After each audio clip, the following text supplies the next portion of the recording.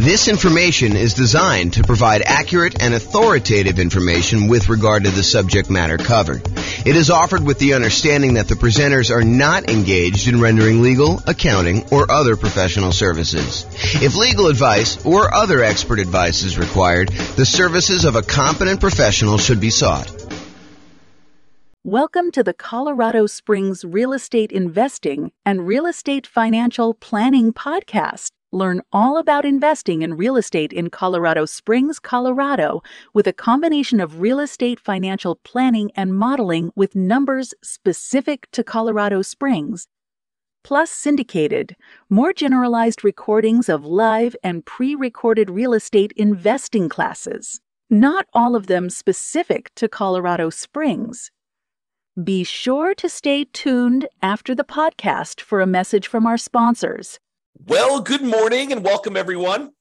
I am your host, James Orr, and today I got a really cool class. So yesterday, we went over the new loan comparison spreadsheet, which allows you to call up your lender, get the current mortgage interest rates for a variety of loan products, and then see the difference in monthly payment, which is really going to be the difference in how much cash flow you have if you're using them to analyze the same property. And then you could use that in order to make a decision about which loan to get and how much better that one is than another loan. And so the next thing that occurs to a lot of folks is, well, how do you actually compare and see what the difference is between one loan product and another loan product? And the most common version of that question that I personally get is, should I put 15% down or should I put 20% down when buying a rental property? And the reason I think this one comes up the most is a lot of folks believe that minimizing the amount of money you have investing in the deal is the optimal strategy, that is going to be the best way for you to approach investing in real estate, and that you should minimize how much you have in a deal every single time you buy a deal. And I'm here to tell you that there may be some situations where that is not the best thing for you to do. And I hope to explain that to you here today in this particular class. This class is going to be a really short class about the question, should I put 15% down or should I put 20% down when buying a rental property? And I will also warn you that you cannot just use my numbers. You need to call up your lender and get the exact mortgage interest rates for these different loan programs so that you can compare them side by side yourself with the actual numbers for that day, because they're going to vary. And sometimes it may not be this extreme. Sometimes it may be much more extreme than what I'm about to show you, but let's get started and look at this. So first thing is, call your lender, get the rates, fill in this form. It's a visual on the screen here of the form that I went over in detail yesterday. So go ahead and call your lender in order to get those. As I mentioned, your numbers will undoubtedly be different than what I'm showing you. You cannot just assume that, oh, James did the math for me once, therefore that is the math all the time. You need to do your math. This number does change over time. So really what we're doing is, you remember this shows you all the different government loan programs, the conventional owner-occupant loan programs. These are primarily for people doing like house hacking or nomad strategy where you're moving into the property. And then this kind of like greener section here is all the conventional investment property loans. And we've got 15% down with PMI, and then 20%, 25%, 30%, and 40% to show you. Today, I'm going to be focused in on this 15% to 20% kind of section. So this shows you the kind of like difference in monthly payments for the various loan programs for the investor loans only. And so you can see that the investor loan, where you put only 15% down, is significantly higher than the next loan program, which is the 20% down. In fact, if you just look at the difference in size of the drop here, you can see that the difference in size of the drop between going from 15% to 25% is way larger than the drop from 20% to 25%. And you might be thinking to yourself, wow, that's a really significant difference between going from 15 to 20 and 20 to 25. And yes, that is pretty common, because part of the problem is that when you get a 15% down loan, you also have private mortgage insurance. Not only does the interest rate change, not only are you borrowing less, you're going from borrowing 85% to borrowing only 80%, but in addition to that, you have private mortgage insurance, which is insurance that you pay to the lender to protect them in case you default. The lender's basically saying this, look, I would really prefer if you put 20% down if you got a loan. And you're like, but I don't want to put 20% down. They're like, okay, I'll tell you what. I'm willing to work with you on this.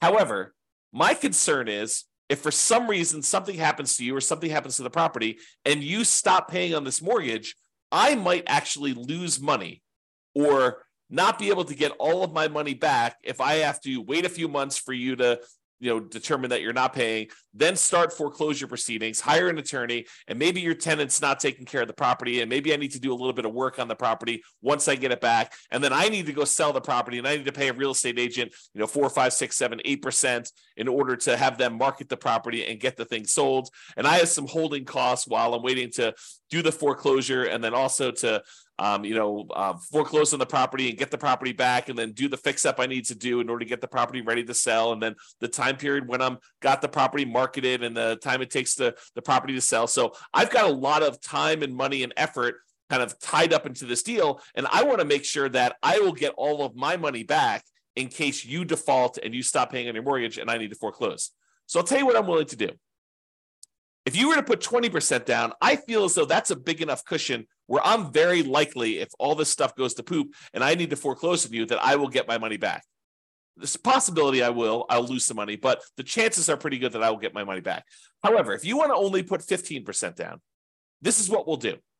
If you go pay this third-party insurance company that will insure me in case you default, and they will make up the difference, they'll make me whole for that amount that I'm short, then I will actually make you the loan with you putting 15% down. And so they say, you pay this third-party insurance company, you're paying them, you're going to pay them a fee to protect me. And that's what PMI is. If you put 20% down, you don't have private mortgage insurance, PMI.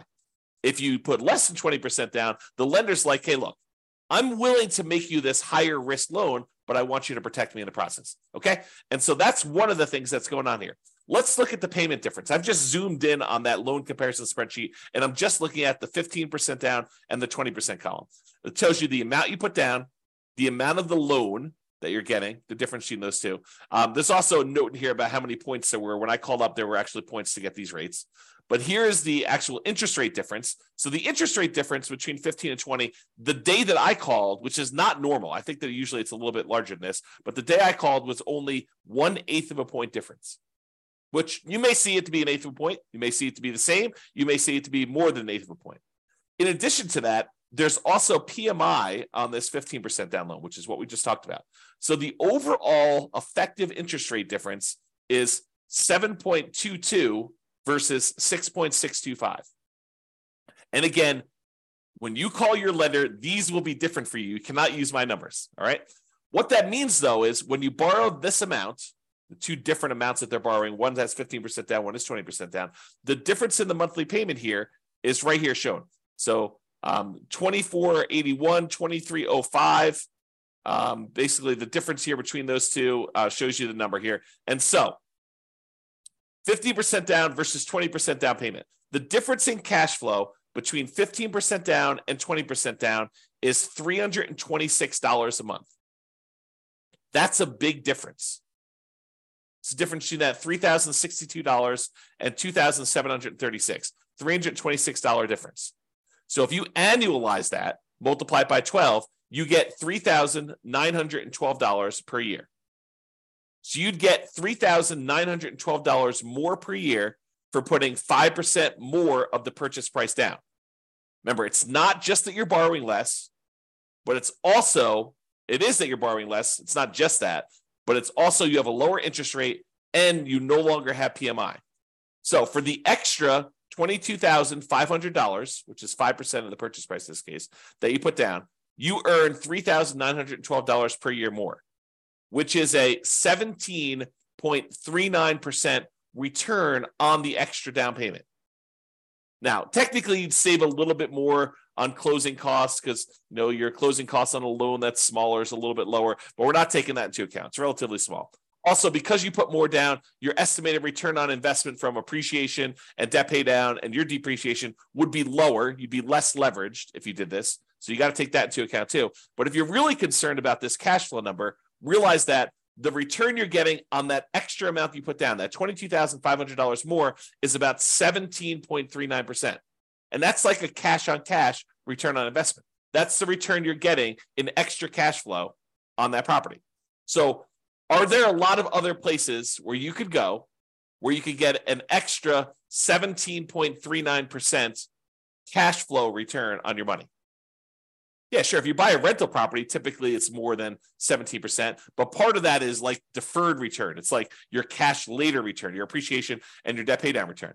This is really all about cash now. It's money in your hand from cash flow. So 17.39%. Not a lot of places that I know of where you can get that, especially on a lump sum of money of this size. So in conclusion, it's not just about borrowing less. Putting more down tends to also improve your interest rate and eliminates PMI. You can determine the difference in payments to estimate the difference in cash flow, since the income is going to be the same if you're analyzing the same property. Then you divide that difference in annual cash flow by any extra you had to put down to estimate the extra return in cash flow that you're earning on that extra down payment. And then you got to ask yourself, can I earn that return or better somewhere else with similar risk characteristics? Okay. So the idea is do this calculation yourself and decide whether it is worthwhile for you to put this extra money down. And yours may not be 7%, 17%. In fact, it's very likely to not be 17%. Yours may be more in the line of, if I get a 5% return or a 10% return. Some cases it might be a lot more, maybe 20% return. But you got to decide, hey, look, maybe I'm not willing to put this extra down in order to get just a 5% cash on cash return on that extra money. Maybe that's not worth it for you. Or maybe it is worth it for you. Or maybe 10% is worth it. So you got to decide where your cutoff is. And part of the decision, at least for me, would be what else could I do with this money to get that type of cash on cash return over that time period. Okay. That's all I got for you. Hope you enjoyed this very short mini class on whether you should put 25% or 15% or 20% down. I will also tell you that this is a common question. The next most common question is 20 to 25. And I think most people don't even ask me about that one. I have to show them why it's advantageous for them to sometimes go from 20 to 25 because the interest rate bump between those two is usually pretty significant. So same thing applies, though, if you're thinking about 20 or 25%, is you run the math and say, this is what my payment is at 20, this is what it is at 25%, this is how much extra I had to put down, and figure out what the difference is, figure out what the return is on that extra 5% down to see if it's worthwhile for you. That's all I got for you. This has been James Orr. Have a great day. Bye-bye, everybody. With home prices up, mortgage interest rates up, and rents up, but not quite enough to counteract the higher prices and interest rates. Cash flow on rental properties in Colorado Springs is harder than ever. Book a call with the Real Estate Financial Planner to apply our proprietary 88 strategies to improve cash flow on your rentals. See the show notes for a link to schedule your call and improve your cash flow today. If you're a real estate agent, lender, or professional in Colorado Springs that wants to help our real estate investor listeners, consider reaching out to learn about collaboration opportunities with this podcast. We'd love to add more value to our listeners by having you assist our investors buy, sell, and finance their real estate investments. See the show notes to schedule a call to discuss collaboration opportunities